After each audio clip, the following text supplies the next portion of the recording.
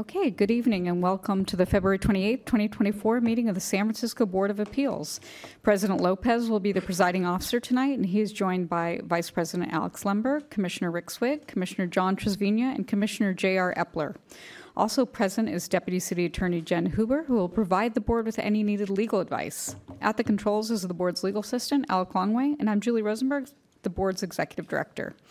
We will also be joined by representatives from the city departments that will be presenting before the board this evening. Corey Teague, the zoning administrator, representing the planning department. Matthew Green, deputy director of inspection services for the Department of Building Inspection. And James Zahn, housing coordinator manager for Department of Building Inspection. Now, the board meeting guidelines are as follows. The board requests that you turn off or silence all phones and other electronic devices so they will not disturb the proceedings. No eating or drinking in the hearing room.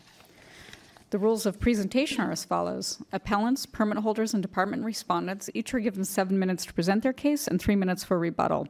People affiliated with these parties must include their comments within these 7 or 3 minute periods.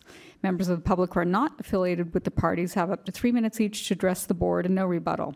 Mr. Longway, our legal assistant, will give you a verbal warning 30 seconds before your time is up. 4 votes are required to grant an appeal or to modify a permit or determination. If you have questions about requesting a rehearing, the board rules, or hearing schedules, please email board staff at boardofappeals@sfgov.org. Now, public access and participation are of paramount importance to the board. SFGov TV is broadcasting and streaming this hearing live, and we will have the ability to receive public comment for each item on today's agenda. SFGov TV is also providing closed captioning for this meeting. To watch the hearing on TV, go to SFGov TV, cable channel 78.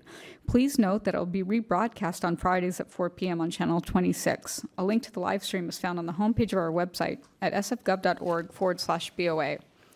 Now, public comment can be provided in 3 ways. 1, in person. 2, via Zoom. Go to our website and click on the Zoom link, which is found in the hearing section. Please note, 3, public comment can be provided by telephone. Call 1-669-900-6833 and enter webinar ID 874-1786-7575. And again, SFGov TV is broadcasting and streaming the phone number and access instructions across the bottom of the screen if you're watching the live stream or broadcast. To block your phone number when calling in, first dial *67, then the phone number. Listen for the public comment portion for your item to be called and dial *9, which is equivalent of raising your hand so that we know you want to speak. You will be brought into the hearing when it is your turn. You may have to dial *6 to unmute yourself. You'll have 2 to 3 minutes, depending on the length of the agenda and the volume of speakers. Our legal assistant will provide you with a verbal warning 30 seconds before your time is up. Please note that there is a delay between the live proceedings and what is broadcast and live streamed on TV and the internet. Therefore, it's very important that people calling in reduce or turn off the volume on their TVs or computers. Otherwise, there is interference with the meeting.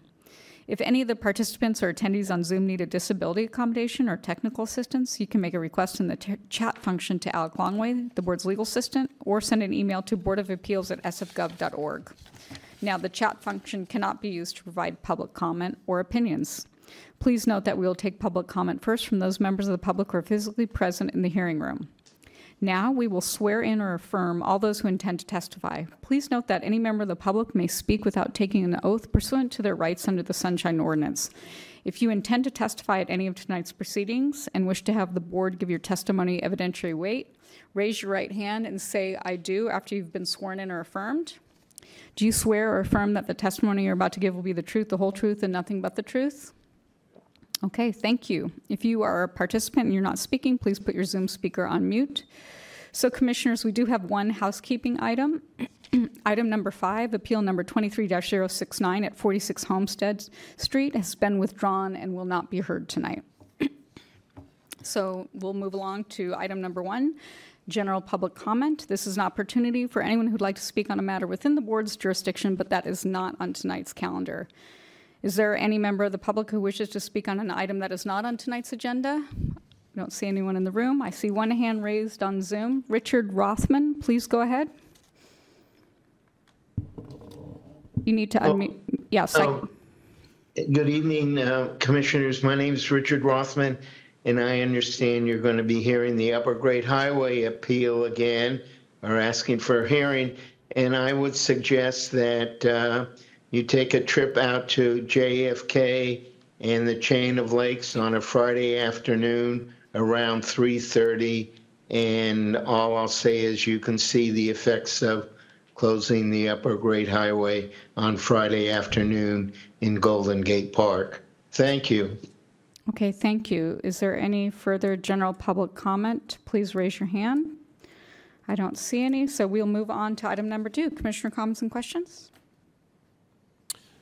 Commissioners, I think we're good. Okay, thank you. We are now moving on to item number 3, the adoption of the minutes. Commissioners, before you for discussion and possible adoption are the minutes of the February 21st, 2024 meeting. And prior to the hearing, I spoke with Deputy Zoning Administrator Tina Tam about item 7. This is appeal number 24-001 at 681 12th Avenue. This was the case that had the proposed ceramic studio in back. And Ms. Tam clarified that the Planning Commission's decision was made based on the plans dated September 21st, 2022, not September 1st, as reflected in the draft minutes. Consequently, the draft minutes should be amended to reflect this correction. Commissioner Trasvina? I move to adopt the minutes of the February 21st, 2024 meeting with the Tina Tam correction. Okay. Is there any public comment on this motion? Please raise your hand. I don't see any. So on the motion to adopt as amended by Tina Tam, by Commissioner Trasvina, President Lopez? Aye. Vice President Lemberg? Aye. Commissioner Epler? Aye. Commissioner Swig? Aye. That motion carries 5-0, and the minutes are adopted as amended. Okay, we are now moving on to item number 4. This is a special item. The Department of Building Inspection will discuss the solar photovoltaic permit process in San Francisco. So welcome. And thank you for spending your Wednesday evening with us. Thank you. It's my honor. President Lopez, Vice President Limburg, and commissioners. My name is James Zahn. I am the senior engineer and manager of the specialty plan review for the Department of Building Inspection. Specialty review covers mechanical and electrical plan review. And so solar PV permitting is squarely within my jurisdiction. And that is why I come to you this evening to do this presentation. First off, I'd like to brief you the new solar requirement under the California Energy Standard. We have under the new code, effective 1/1/23, we have a enhanced expanded solar requirement.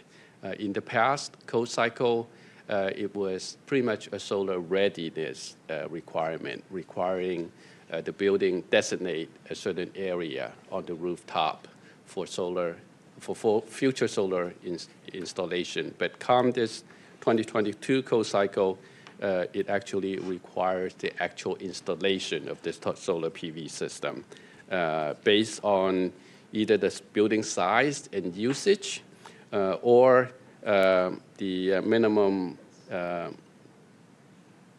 solar power wattage based on the useful roof area, i.e. the solar access roof area, or SARA. They also are applicable, these requirements are also applicable for new multifamily and most of the new commercial buildings. Next, I'm going to talk about the solar, the contractor eligible to pull solar permits. So they are the A-class contractor, general engineering contractor, or C10, who are the electrical contractor, or C46, solar contractor without the ability of installing the battery energy storage system. The general contractor, B licensed contractor, are also eligible to pull permits for solar system, provided the solar system is part of the new constructions. Now, what type of permit can a solar PV system be permitted? Most of the solar PV installation could be permitted by electrical trade permit and trade permit only. the trade permit is quicker to issue. The cost of the permit is not as much as the building permit. So for the over close to 1,200 solar permit that DBI issued in the last year, only 6% of the less than 8% of all the solar permits require a building permit. So under what circumstances the PV system requires a solar permit? Only under the circumstances that the building structural enhancement is required to support such solar system. Then and only then a building permit is required. In terms of solar inspection, the method of requirement of solar inspection are based on the solar system's capacity. If it's under 4 kilowatt, then the contractor or the homeowner can schedule a electrical inspection and electrical inspection only online with DBI's website. For the solar permit holder that are using Solar App Plus. Solar App Plus is an online platform mandated by the state for our jurisdiction. For jurisdiction of our size, is mandated by the end of September 2023. Jurisdiction must have an online permitting platform to streamline and expedite the solar permit. So for those permit holder using Solar App Plus, they are required to get their system inspected by fire department before they can call for DBI's electrical inspection. Now, the last type of permit, building permit holder are required to get their PV system inspected also by fire department and DBI's electrical inspection division before they can schedule a final inspection with the building inspector. Now, I'd like to devote the next few slides addressing the California Solar Rights Act and solar easement. The California Solar Rights Act limits the CCNR's and local government's restriction on the solar PV installation based on California Civil Code, Section 714 and 714.1. The Act also established the legal right to a solar easement which protects the access of the sunlight across adjacent property. It also described the minimum requirement needed to create such a solar easement. The related code section is California Civil Code Section 801 and 801.5. However, obtaining a solar easement could be difficult and costly because an easement has to be based on bilateral negotiation of the property owner on which the solar system is installed with the neighboring property owner, and that could be time-consuming, and the legal cost of crafting and validating such a easement could be substantial as well. I'd like to share a relevant court case that kind of established a precedence on solar easement, and that is the Zebras with the County of Santa Clara. The basic facts of the case is as follows. Back in 1997, the County of Santa Clara purchased a land parcel that is next to this Zebras development. There are 5 or 6 trees at the time, back in 1997, and back then, the tree's height did not cast any shade on the neighbor's solar system. But over the next 15 years, those trees grows 10 to 15 feet per year. So by 2024 or 2023, those trees have grown to a height of over 100 feet. So they really cast very substantial shading on the PV system on the property. And the property owner noticed their solar system really starts malfunctioning because of the lack of sunlight being able to reach their 15-year-old solar system. So they take the county, well, despite the fact that the county has made verbal promise that they will trim the tree to the height that they will not impact the functionality of the PV in such a significant way.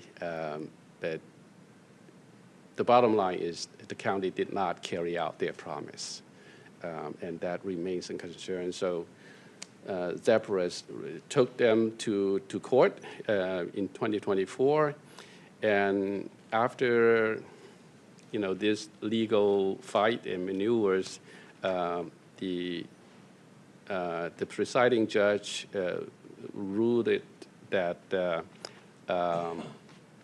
in favor of the county for the reason that there was not a written solar easement agreement in writing in a measurable terms. So there are a few essentials required to make an enforceable solar easement agreement. And the most important things is that the solar easement must be expressed in writing in a measurable terms. It must also specify under what circumstances the easement's condition could be altered or terminated. But in this case, none of them exist. So the end result is that the court ruled in the county of Santa Clara's favor. So that's my brief presentation, and here's my contact and my associate's contact. As you may know, DBI has two functional arms. One is the permitting side or plan review side, with which I'm working, and the other arm is inspection, and the PV inspection really falls into the jurisdiction of EID electrical inspection, and I also list the Chief Electrical Inspector Ken Burke's contact information. So if any of you or any of your constituents need our assistance, please encourage them to get a hold of us, and we'll be happy to assist. Okay. Thank you. Thank you very much. We do have a few questions. Questions? Sure. Commissioner Swig? And then Thank you very much. Thank you for that presentation, very informative. And now I'm going to put a couple of real-life spins on it so that you can testify for the record to clarify to the public a couple of what-ifs. We had a what-if where somebody was adding height onto a next-door building. Somebody had put in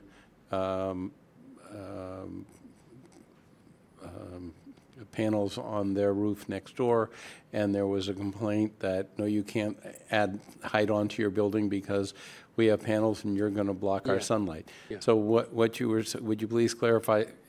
I know what you just said, but I want you to clarify in a real-life situation. So unless that person with the panels had a pre-existing easement agreement Right. that protected those panels, then they're kind of out of luck.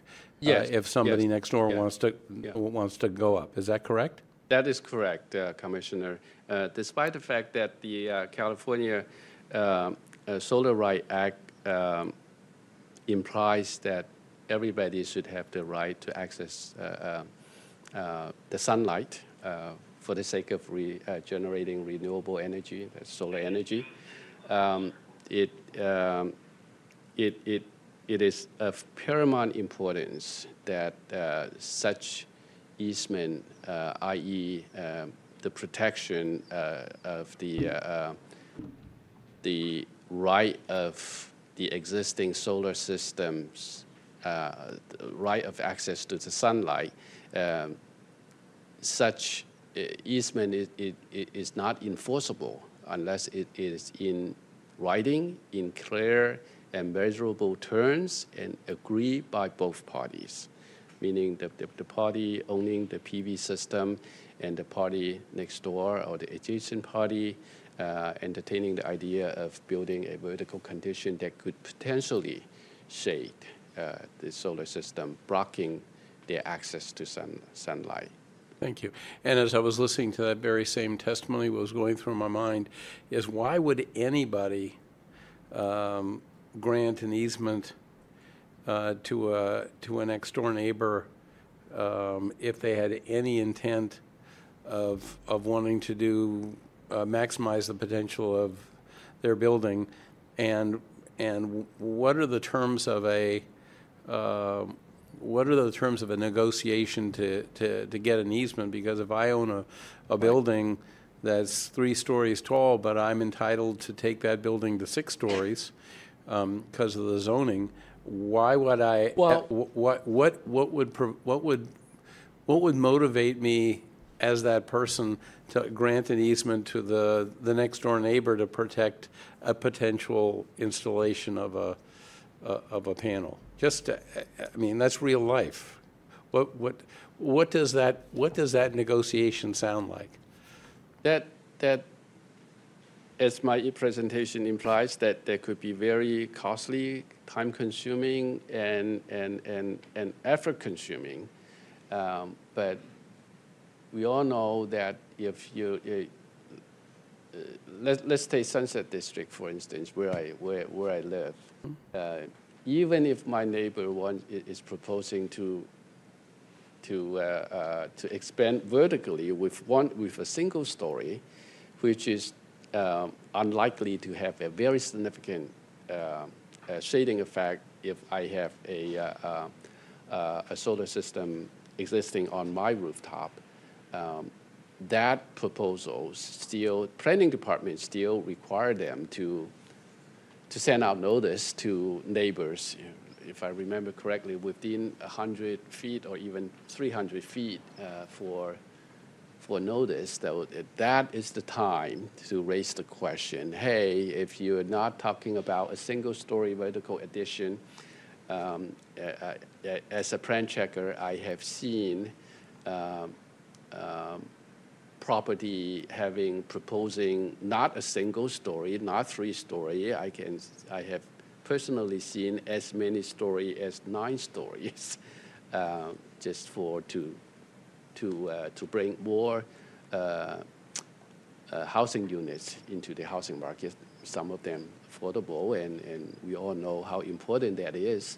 And if you're talking about that significant a vertical condition, it will have a very similar effect to that 150 feet trees. And if it's a tree, you can trim that. If it's a building, there's no way to trim them, right? So I guess the key takeaway is to engage in the negotiation process. I don't know that negotiation may be in the form of, if for whatever reason, that the Planning Commission did grant that significant vertical addition, and maybe the property owner owning the PV system can ask for other form of compensation, or maybe even propose some sort of a solar system on the neighboring buildings with that 6-7-story addition, because is highly unlikely somebody else will shake their system. But when you when I mentioned that the new requirement for the PV system, the cutoff is 10-story. If your building is more than 10-story, then your building is much more likely to obtain an exemption for installing solar panel, because that many story, 10+ story, are the building system, the mechanical system are contending for that very limited roof area. You have to put your chiller, your HVAC, your exhaust fan. So the higher the story, the less the actual solar PV installation requirements are. So that's unlikely however, if if under 10, then the next door neighbor may be able to negotiate, well, since you're blocking my sunlight, what about you yield a portion of your rooftop for my solar system so that I can still somehow retain at least some of my renewable energy generation, that kind of thing. Or maybe just asking for some sort of a financial compensation. So it sounds. But you have to make that request in time before it's too late. Yeah, so it sounds like that story is still in evolution. The other thing is, and another real-life circumstance we had just a couple of months ago, somebody made an appeal against a building that was installing PV on, or the panels on their roof. And because they said, well, our view went from, we used to look out onto a roof that was simply a roof, and now we're going to look out onto a roof that's full of panels, and they're going to reflect sunlight, Yeah. and it's going to ruin our quality of life and maybe our health and blah, blah, blah, blah, blah. And just for the record, and we denied that appeal, but just for the record, how does these new laws or the evolution of that law, is that going to sustain what we did is deny the appeal? And can anybody put those panels on their roofs for their own purposes? That unfortunately, that is, I believe, is outside of building department's jurisdiction. I'm sorry, can you speak into the microphone? We can't hear you. That, Thank you. Sorry, that may be better answered by our colleagues in planning department.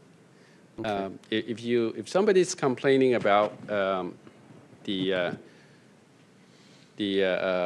sun reflection, that sounds like some sort of light pollution to me, which could be, I recognize that could be very uncomfortable, but unfortunately that is not DBI's jurisdiction. So maybe Mr. Teague will write us a note to that effect and go on the record at some point about that. Okay. Okay, thank you. Thank you. Commissioner Tresvigna? Thank you. I appreciate your presentation. I just had a very quick question. On your last slide, you referenced the Zipper case, Yeah. and it's 20 years old. It's unpublished. Is that the last best guidance from the courts? Yeah, well, that's the last known, and is closest being at Santa Clara, is not very far from our city and county. So therefore, I believe that's the most relevant case. Okay. Well, it doesn't impress me that's close to us, but it seems like in the last 20 years, this technology has evolved. I'm just surprised that no other courts have really looked at that. Yeah, but the engineering fundamentals of solar panel relying on sunlight to generate energy, that remains unchanged, I believe. And Thank you. yeah, Okay. Thank you so much. I don't see any further questions. thank you. We thank you. We will now see if there's any public comment for this item. Anybody in the room? So Mr. Zahn, you could be seated. Thank you. Good evening, Commissioners. My name's Alex Landsberg. I'm with the electrical industry. This is actually fortuitous that he was here because I'm here on another item. I actually had a question for the presenter, and I don't know if it's through you, but how would DBI consider PV installations with or without battery storage that are not connected to the grid, that are purely independent and powering building equipment without ever connecting to the grid? Was that something you would permit? You know what? This is really like an offline type of question. This is public comment on his presentations. If you want to connect with him separately, that's great. Yeah, please, Did you- I'll put up my Okay.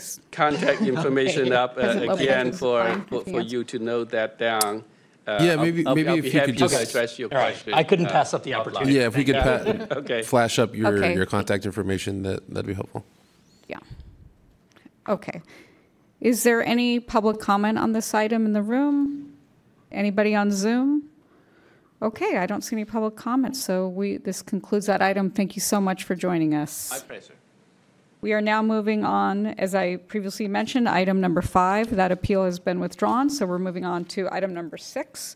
This is appeal number 24-002, Mark Maloof versus Department of Building Inspection, Planning Department approval, subject property 140 14th Street, appealing the issuance on December 29, 2023 to Deca Holdings LLC of an alteration permit, install 20 electric vehicle chargers for 40 vehicles, convert from vehicle storage lot to fleet charging use. This is permit number 2022-1019-4657, and we'll hear from the appellant first.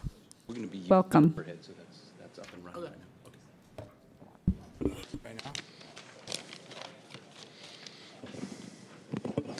Good evening. My name is Mark Maloof, the appellant. I am a business representative, union representative with Teamsters Local 665. This appeals for a building permit issued to establish fleet charging at 140 14th Street.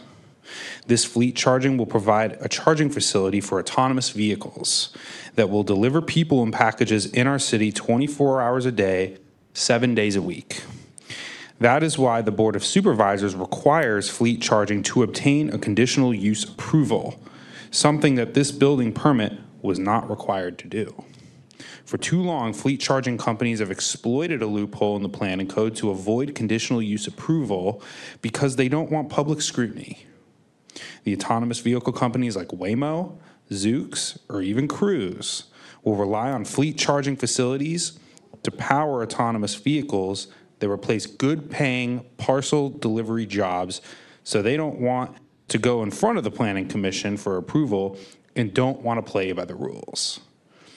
I yield the balance of my time to our land use attorney, Peter Ziblatt, who will provide more detail about the basis of our appeal of this building permit. Thank you.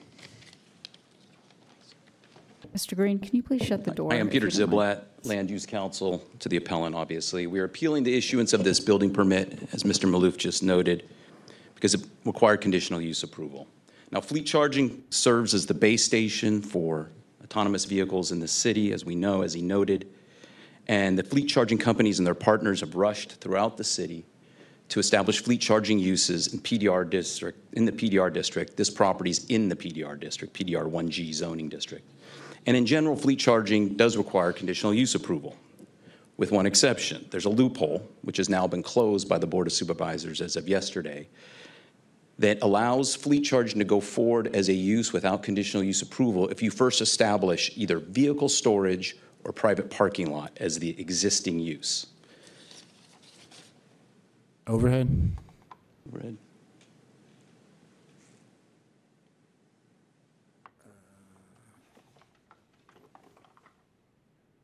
You seen the item there? Okay, We paused the time. that's fine. Thank you. Yeah, appreciate that. There's always some technical glitch here. Do you want to zoom out a little? Under fleet charging, right here where my pen is pointed, it's a conditional use approval, C. There's the footnote 24. It's permitted where existing use is vehicle storage or private parking lot. So the question is, what do these terms mean? What are we talking about here? We're talking about two different uses defined in the planning code. Overhead, please. Overhead again. Vehicle storage is a retail automotive use that provides for the storage of buses, recreational vehicles, mobile homes, et cetera. It's what you and I would commonly consider like any storage facility for vehicles. What is a private parking lot? It's a non-retail automotive use. What that means is there's no public access. It's a private parking lot for a private property owner. Private parking lot is very different than a vehicle storage lot, and it's important. So let me show you an image of the subject property. Overhead, please.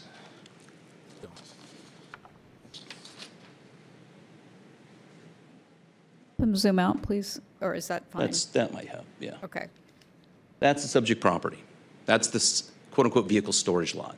This image was taken from the San Francisco Planning website. The image is dated July 18th, 2022, after vehicle storage was established here.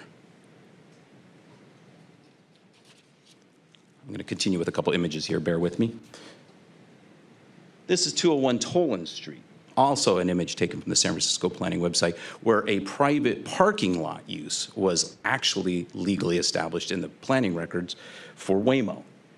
It looks, as you can see, in this section here, very similar to the subject property. By way of example, here's vehicle storage. Interestingly enough, this parcel, this image in red, is adjacent to the subject property. There's the autonomous vehicles in a private parking lot. Right next door is what we would all commonly call vehicle storage. There's an RV, there's a storage shed, there's cars. That's vehicle storage. Once again, it's a public use where people store items, not a private parking lot for a private company. So you're probably asking, what are you talking about? Why are you even talking about this? It's very important because under the back to the planning code table here, well, that's not going to quite get there. A private parking lot required a conditional use approval, meaning that it was easy to call it a vehicle storage lot because that's permitted. And they used it for a private parking lot. And the reason is because you didn't have to go through conditional use approval, which is the whole point of this exercise and the whole reason I'm here. As a result, by calling it vehicle storage, but using it as a private parking lot, they used it for a use that required a conditional use permit and are now establishing fleet charging by going through the loophole as vehicle storage. Now, our request is clear. This type of land use chicanery can't continue. And the reason we are here is to appeal this item and say, go back to the beginning. Let's clean up the record here. It's not the planning department. It's not DBI's fault. This has nothing to do with them. The applicant came in with an application for vehicle storage, turned around and used it for private parking for autonomous vehicles that come and go out of that facility, not for vehicle storage. And the reason was to avoid conditional use approval for a private parking lot.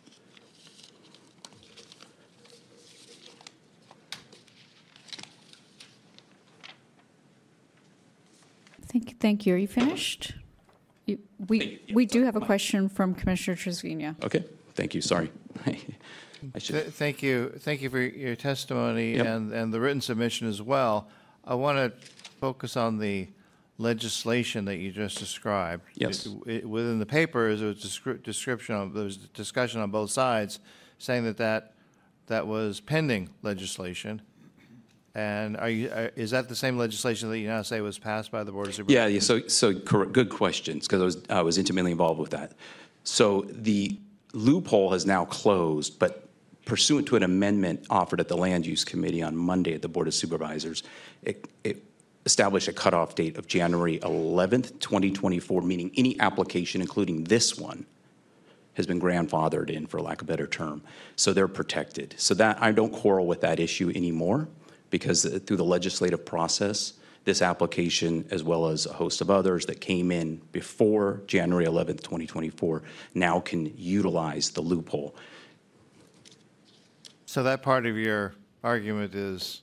It changed in the last 48 hours. Is gone. Yes. And the remaining is what the actual usage was. Correct. Okay, great. Thank you. Okay, thank you. We will now hear from the permit holder.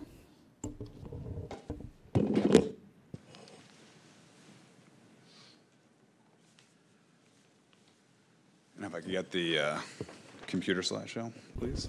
Computer, please. Okay. Good evening, Commissioners. John Kevlin here with Ruben Junius and Rose on behalf of the permit holder, DECA Holdings. I'm going to use my time tonight to make some corrections, clarifications, and fill some omissions that the appellant has made regarding the subject permit. What you'll see is that the permit holders meticulously followed all permitting and zoning requirements with respect to the property at 140 14th Street. So let's get started. First, I want to make sure the board is absolutely clear about the site at issue in this appeal. The site, which is a surface lot, is actually made up of 5 different parcels. Per DBI procedure, every time any change is made to the site as a whole, 5 separate permits need to be filed. The subject appeal tonight deals with a single fleet charging permit that applies to only 1 parcel at the site. The other 4 parcels have fleet charging permits that have been issued and were not appealed. And you can see 140 14th is identified on the screen there. From here, I'm going to walk through the appellant's arguments one by one. So the first argument, and really what is at the heart of this appeal, is that a vehicle storage lot use was never properly established at the site. This is simply not true.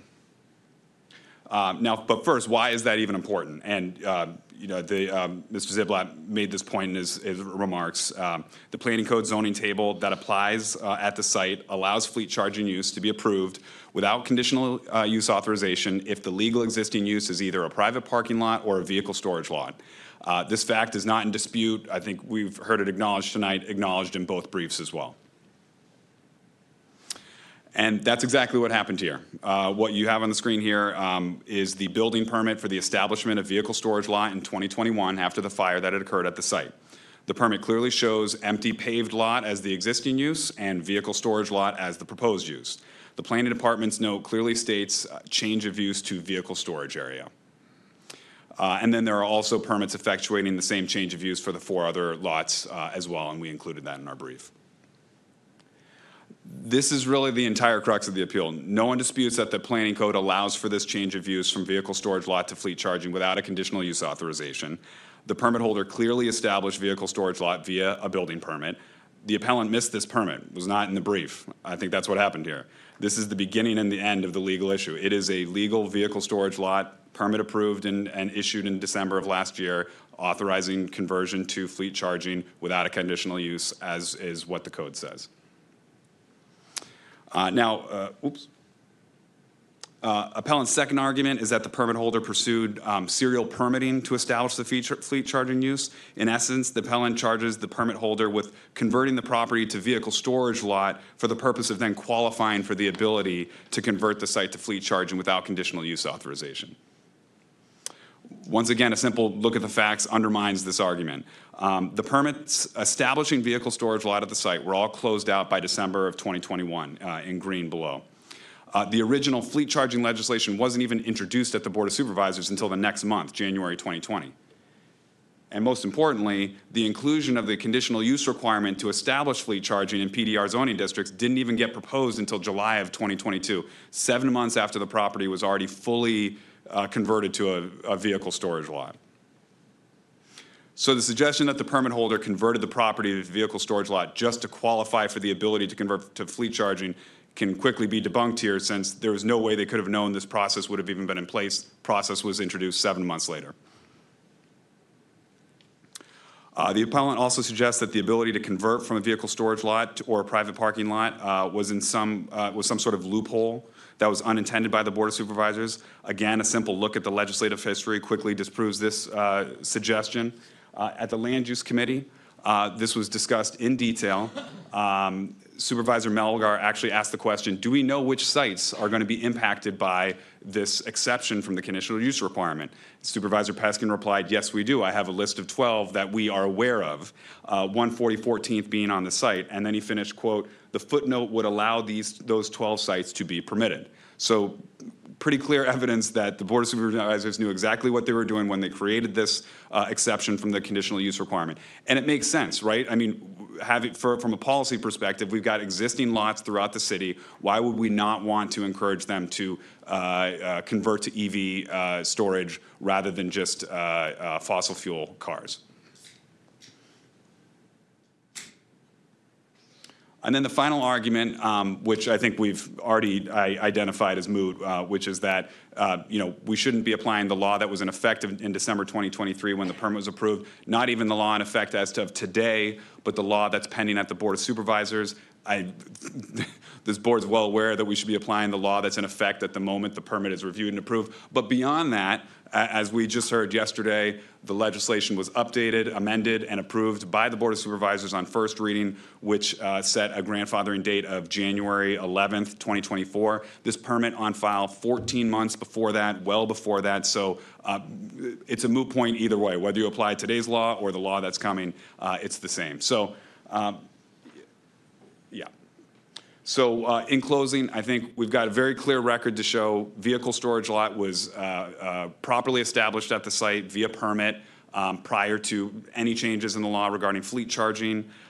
We all agree that the law does say that you can convert without a conditional use authorization when you have an existing vehicle storage lot. And of course, the legislation, I don't think we need to even talk about anymore. So for these reasons, respectfully request that the board deny the appeal, and I'm here if you have any questions. Thank you. I don't see any questions at this Thank you. time. We'll now hear from the Planning Department.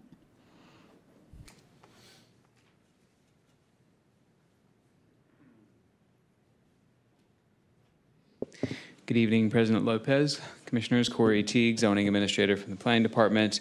So essentially, there's only one question before the board tonight, is whether this one permit was issued in error or was it issued properly.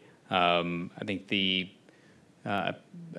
permit holders brief and their presentation does a very good job of kind of outlining in a very organized and accurate manner how the permit was met all the planning code requirements at the time that it was issued, and therefore it was legally issued. And then not only that, but the previous permits to convert to vehicle storage, which are not the subject of the appeal tonight, but were relevant to this permit being able to be issued as a principally permitted use and without a conditional use authorization. Those permits are also legally and validly issued. So it's definitely the Planning Department's position that this permit before you tonight was issued legally and was not issued in error.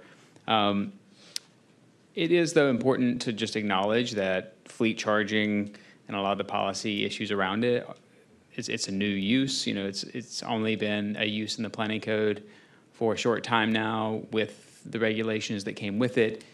As we've heard, there's new legislation to evolve those controls further. I'm sure there will be legislation in the future. This is an evolving technology and issue that's facing the city, so we definitely understand the challenges both for the public and other stakeholders and the departments to kind of keep up with this. And this is part of why we needed to create fleet charging as a land use definition and have those controls adopted originally, is to be able to, better understand and also regulate these activities. So I know that this specific land use, fleet charging and vehicle storage and the nuances there, I don't think these are topics that have currently come up before the Board of Appeals. So I'm definitely happy to answer any questions that you may have about those definitions and those regulations, maybe more broadly. But again, just to reassert that for this specific permit, I think the permit holder did a really good job, so I'm not going to double back on any of those details in laying out how, while the provisions for how fleet charging are principally permitted are proposed to be changing and will be changing in the future, for this particular permit, it was principally permitted at the time and the permit was issued correctly. So respectfully request that you deny the appeal, and I'm available for any questions you may have. Thank you. We have questions from Vice President Lemberg and Commissioner Epler. Thank you, Mr. Teague. As always, I have a very narrow question, which is regarding the alleged or proposed change of use that occurred several years ago. I just want to get your opinion on that, get your the planning department's position on whether that change of use was applied correctly, legally, and all of that. It seems that you've endorsed the permit holder's brief, which I understand. I just want to hear it specifically. Sure, no, that's a fair question because I think the appellant raised, a slightly different question, which is, these lots got valid permits to change the use to vehicle storage. And then they kind of raised the question, were they actually used as vehicle storage or were they used as a different use? Now that's I don't know the answer to that 100% because I don't believe I've looked at that specific question. If there was a concern that any particular property is being used as a use that's not permitted, that's more of an enforcement issue. So even if that had been the case and there was an enforcement situation, we would have required them to stop using it for whatever other use it would have been, whether it be fleet charging or anything else. That wouldn't have affected what the underlying legal use would have been, which would have still been vehicle storage. It's hard to tell from the pictures, and this is, again, where we get into some nuance with the land use definitions because we have multiple uses that are related to parking or storage of vehicles, and the difference in these are, there's a lot of nuance. So on paper and pictures, they kind of can look very similar, even though how they're actually being used and operated are the distinction in the land use definition. So I don't know if that answers your question. It does. And then one follow-up question. One of the things that the appellant pointed out was the entry in the I don't actually know what this is called now that I'm thinking about it. The record that you look up on the website for the property, the one dated 12/29/23 definitely does say specifically no change of use was issued. Was that an error, or was that what's the context behind So that? I think I did look at that, and my recollection is that language is a note from a staff person who's reviewing that permit, and they're kind of notes that are in kind of chronological order. And I think that reference was to, it wasn't specifically saying that permit was not for a change of use, because the permit very clearly was for a change of use, and the comments were very clear that this is for a change of use, that's what the permit was. So I didn't find that to be kind of a compelling argument to say that the permit wasn't actually a change of use when it very clearly was. Okay, thank you. Sure.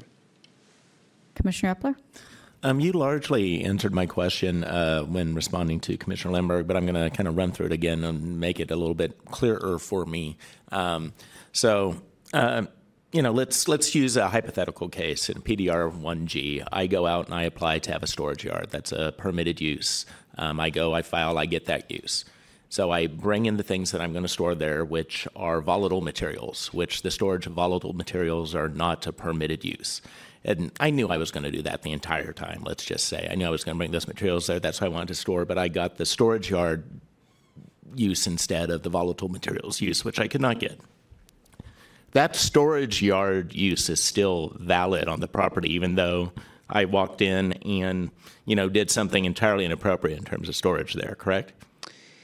If that storage yard use is permitted as a principally permitted use, then the answer to that question is yes. Right. If it was permitted in a different way, if it was a legal non-conforming use, sure, or if it was a conditional use, those are subject to kind of abandonment provisions. Well, in my hypothetical, I walked in and asked for the storage right. use. And that one, you're correct. That was kind of the point. That was one of the points I was making, which is if you get the legal permit and it's finalized, right, so you've legally changed the use to use A, and at some point you start using it for use B, the still legal underlying use is use A.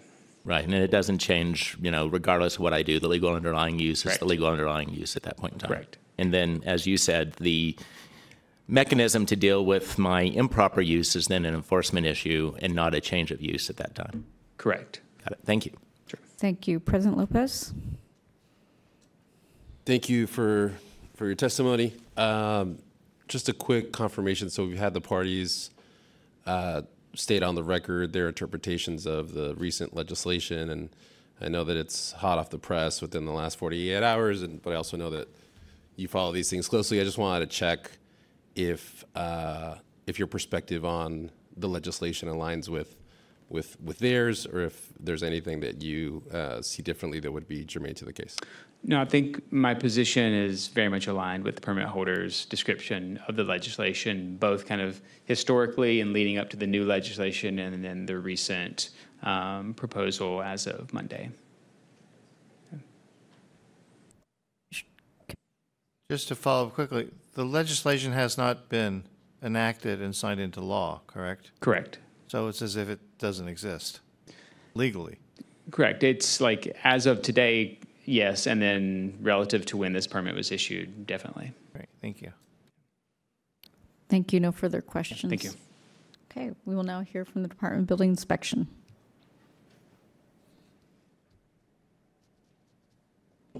Good evening, President Lopez, Vice President Lemberg, Commissioners. Matthew Green, representing the Department of Building Inspection this evening. For this lot, just from history, there was a massive fire back there in 2020. DBI issued an emergency order. Actually, since the building spanned several lots, we issued 3 emergency orders to demolish the building.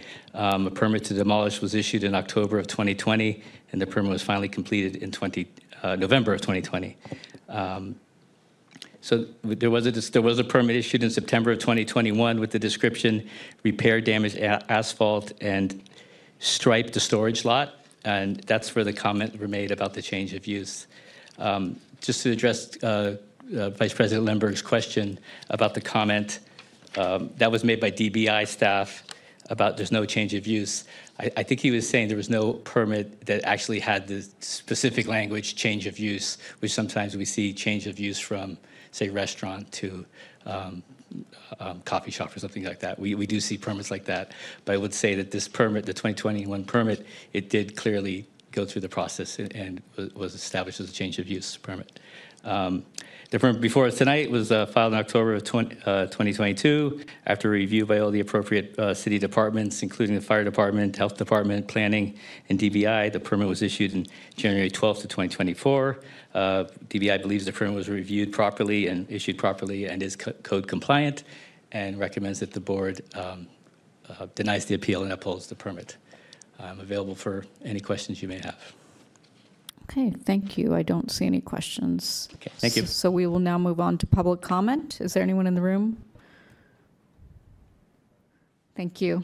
And after you're done, if you could fill out a speaker card so we get your name correct for the minutes, that would be great. Sure. Thank you. I promise not to ask anybody any questions this time. So, hi, board members. My name is Alex Landsberg. I'm the Research and Advocacy Director for the San Francisco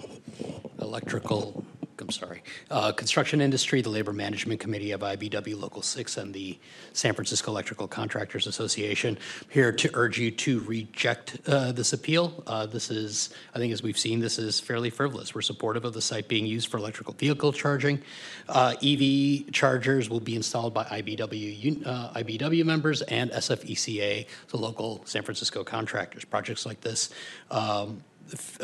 meet demand for green jobs in San Francisco, and as we've seen, change of use permits were properly granted. This thing was submitted long before anyone envisioned the legislation that passed on its first reading yesterday, and the amendments that Supervisor Peskin added in there would have exempted this project from coverage by it anyway. Our members are looking forward to getting to work on this. We have a lot of people out of work just because of the collapse of the tenant improvement sector with offices and frankly, just getting the infrastructure that we need for the green energy transition is just absolutely vital to make happen. So we look forward to your rejection of this appeal. Thank you. Thank you. Is there any further public comment? Yes.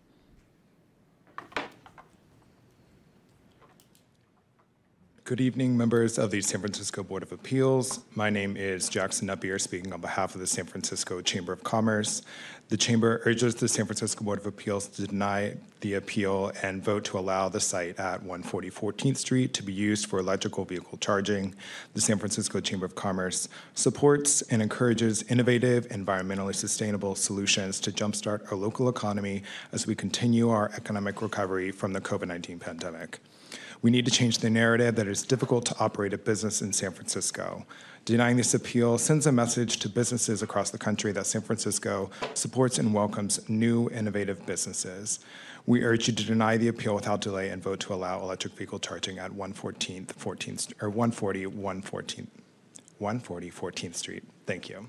Thank you. If you could fill out a speaker card, that would be great. Thank you. Is there any further public comment in the room?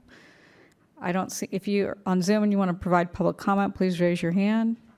I don't see any, so we're going to move on to rebuttal. Mr. Zublat, you have 3 minutes. Thank you. Overhead again, please. Thank you. If you need help zooming out, Alec. I did get it this time. My technological limitations are very obvious. Like from the 1980s technology, I think. Exactly. So. Yeah. There we go. Thank you. I appreciate the applicant's comments, applicant's attorneys, Mr. Kevlin. I have great respect for him. It was pretty apparent to me what was conspicuously absent from his presentation was any discussion about what the property was being used for. Now, if I'm not going to tell anybody how to defend or proceed on a case, my opinion would be I would provide receipts showing that I was actually doing vehicle storage activities at that property. I would show contracts with individuals who were storing vehicles there, but there was nothing like that. There was none of that evidence because the reality is it wasn't ever used for vehicle storage. To the board's questions regarding, well, is it okay if you come in and call it vehicle storage and then start storing hazardous materials there? Are we okay with that? Well, the question really has to come back to the board. Are we okay with that? Are we okay with an autonomous vehicle company or their contractor establishing, this looks like Zoox or Waymo, one of the two, establishing private parking for their vehicles, not a vehicle storage lot. Vehicle storage lot, by definition, has cars staying for 72 hours or more. We know that autonomous vehicles don't sit there for 72 hours or more. They go in and out, mapping the city. This was a private parking lot use. If this board does not reject this appeal or request they go back and establish that use legally, it just says it doesn't really matter what you do with the property so long as you document it correctly. That will be the unintended consequence here. So I appreciate your time tonight, and I respectfully request that you uphold the appeal and request that the applicant go back and get conditional use approval for the actual use of the property, which is a private parking lot. Thank you. Thank you. I don't see any questions, so we'll now hear from the permit holder. Thank you, Commissioners. I don't think I have anything else to add, so in respect for everyone's time, I'm going to just sit down unless there are any questions for me at this point. I don't see any questions. Thank you. Thank you. We'll hear from the Planning Department.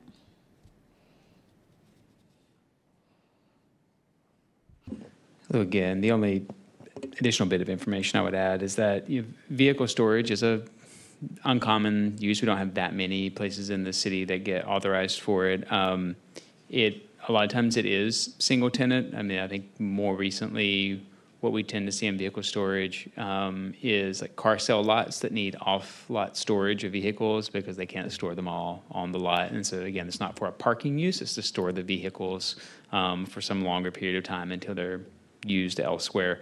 So I just want to be kind of clear about what vehicle storage kind of is and isn't. And again, I don't have any specific information regarding the issue of how specifically the site was used up until it was authorized for fleet charging, but available for any other questions you may have. Thank you. I don't see any questions at this time. Anything further from DBI? Okay, thank you. So Commissioners, this matter is submitted. Commissioners, let's start at the other end of the galley here. Commissioner Swig. I see no problem with the permit, so I would deny the appeal.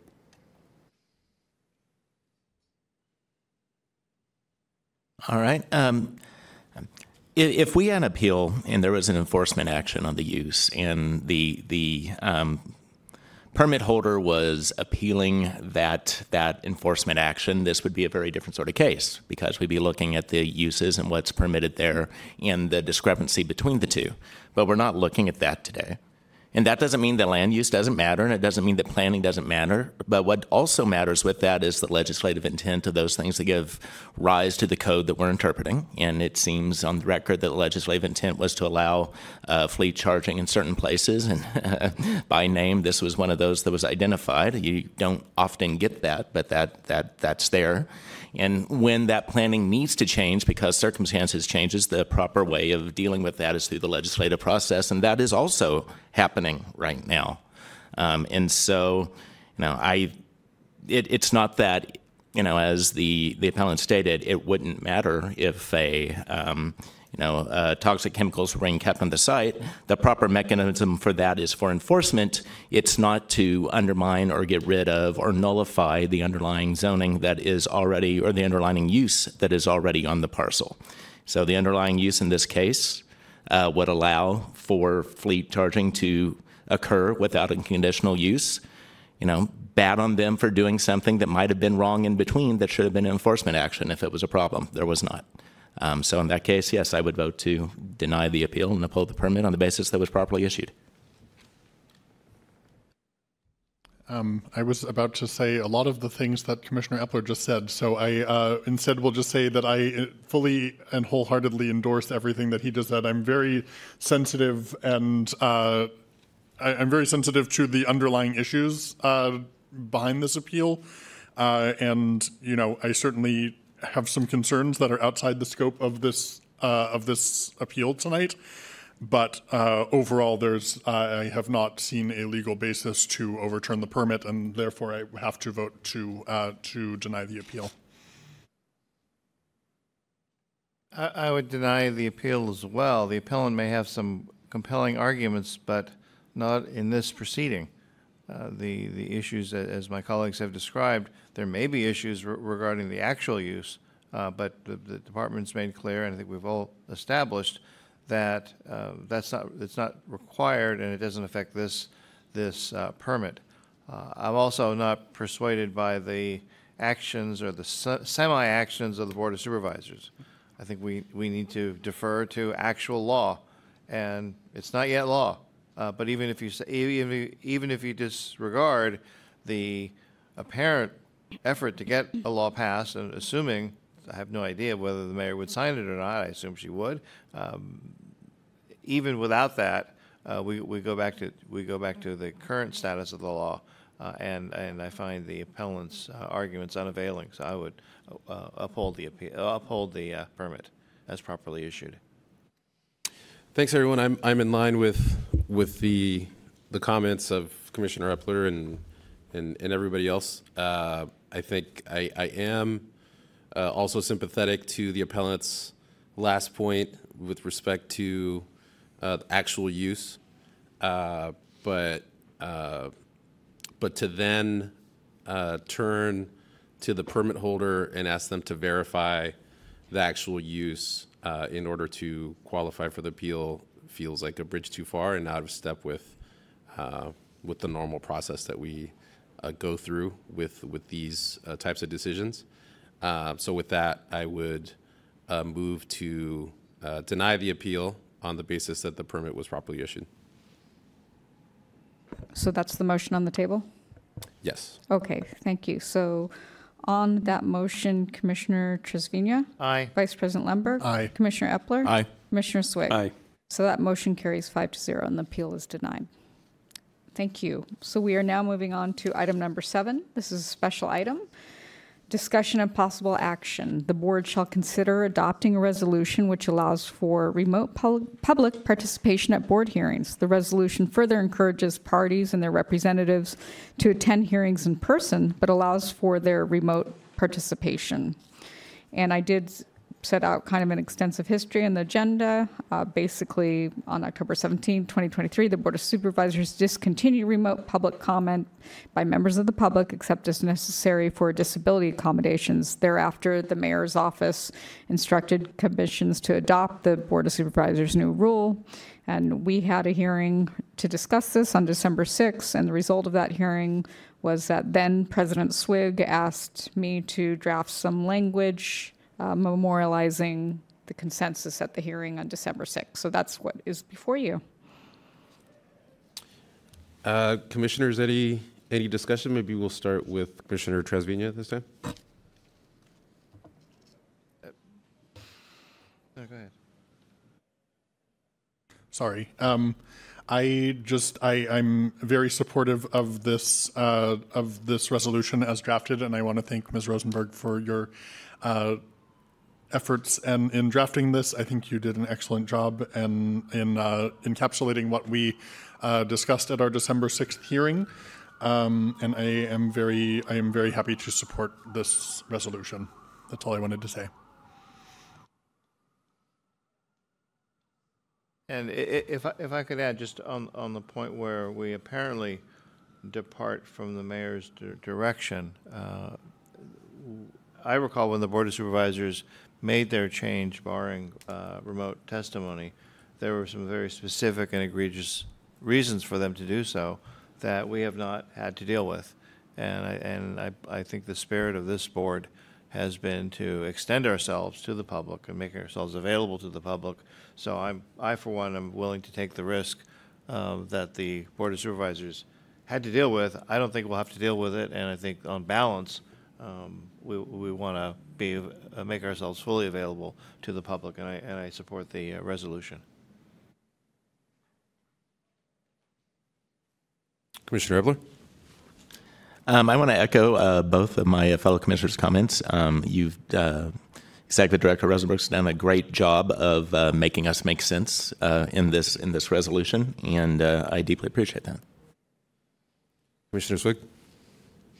I want to echo everything that's been said and echo the appreciation for Executive Director, also for the leadership of our President Emeritus, Commissioner Swig, who shepherded that conversation in a productive fashion. And I think we have, like Commissioner Trasvina said, something that reflects the spirit of wanting more public input and public involvement in our proceedings, and I think that's a positive thing. Procedurally, do we need a motion to adopt? We need public comment first, and someone is here to speak. So is there anyone in the room who wants to provide public comment?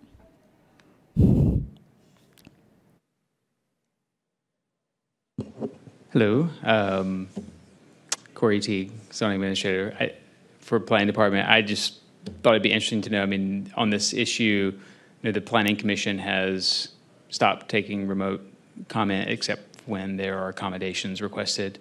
But just for your information, zoning administrator hearings for variances and enforcement hearings, we have continued to have remote access and public comment, and plan to do those through at least the spring, and then kind of reevaluate there. So just wanted to give you that information so that you're aware of it. Thank you. Thank you. Is there anyone else in the room who would like to provide public comment? Okay, I see a caller on Zoom. Please go ahead. You need to dial *6 to unmute yourself.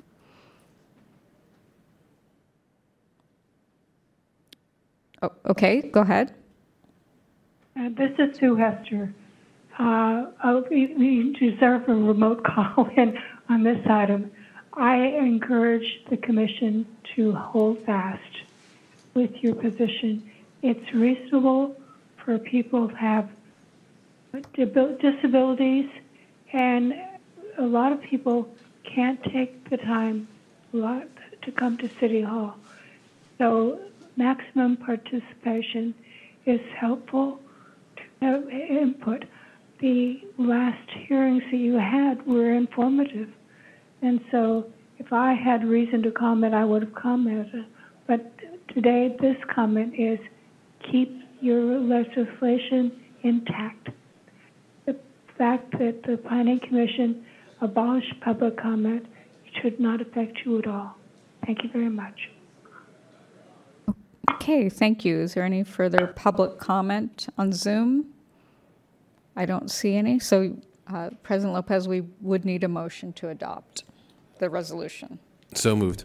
Oh, Okay, so we have a motion from President Lopez to adopt the resolution. On that motion, Commissioner Trevino? Aye. Vice President Lemberg? Aye. Commissioner Epler? Aye. Commissioner Swig? Aye. Okay, that motion carries 5-0, and the resolution is adopted. And that would conclude the hearing. Thanks, everybody. You did that much better.